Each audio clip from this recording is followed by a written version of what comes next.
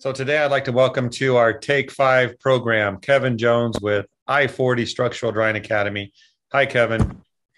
Hey, Jeff. Thank you, man. I appreciate it. Looking Kevin forward and to it. I, Kevin and I cross paths in the occasional airport here and there, and today it's on our episode. So good to have you. We're just going to talk for 5 minutes about something, a video that I saw you put on Facebook recently, where you talked about a possible recession may mean more insurance claims will be denied. That's interesting. Tell us about that. Well, I mean, obviously, like I said, I'm no economist or anything, but I am hearing people talk about it and people who do know and saying there's a possibility that could happen. And it just made me think with the amount of claims that go through delays and denials and stuff, that if a recession comes, that could increase even more because it would have been actually, affect an insurance company, a TPA, whoever, could affect their bottom line. So it just made me think, man, if we go into a recession, people are going to see more denials. Just my opinion. No, it's a interesting perspective because when money's tight, right? And it could affect large corporations as well. Talk to us about the types of claims that are usually denied. Are there a specific kind of claim that catches the attention of those who might turn down a claim? Well, I think it can depend on a couple of things.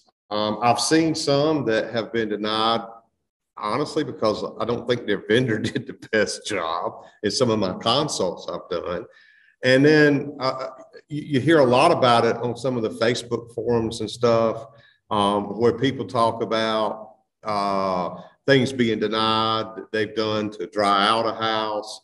And it may not be the claim totally denied, but certain parts, we didn't approve that, so we're not going to pay for that. And talking about a recession, I start thinking about with hurricane season starting yesterday, and they're predicting some decent storms this year, that it's just going to add up to more. I mean, I've run into here in the Tennessee area tornadoes, where they're maybe listed as a category 3, and then a company denies it because they want to do a category 2 or something like that. So they don't want to tear out everything, things like that. So okay. Those things added together just kind of popped into my head. I guess we'll see. Affect a lot of people. We'll see as time goes on. I hope I'm wrong. I think everyone hopes you're wrong too, Kevin, but you've never been wrong before. Oh, never, ever. No, ever. Just ask anybody, they'll tell you. I'll talk to your wife later. So your message about this topic we're covering today was really towards consumers, the insured, the ones who would hire restoration contractors. Yeah. What can contractors do to help this potential issue of claims being denied? Talk to them for a second. I think it really comes down to kind of educating yourself on what happens and why that happens. A lot of people don't know about the McKinsey report that happened in the 90s. Where a certain insurance company was looking for a way to make more profit, and they hired this consulting company that came in and said, oh, well, you've got to turn your payout center, your claim center, into a profit center.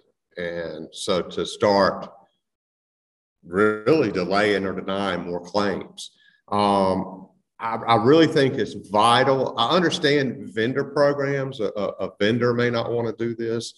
But for restorers that are not on vendor programs, taking a few minutes to talk to your client about the restorer, insured, and insurer relationship, and how they can work together to make sure they get the maximum amount for their claim. And if there's an issue, who can you call? You call a public adjuster, an attorney, whoever it is that may be able to help you in case that happens. I think as restorers, we've really got to educate the public about that. Yeah. Well, good tips.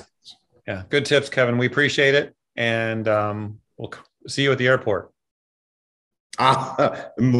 St. Louis is usually where we run into each other. So. All right, All right, man. Have a good one.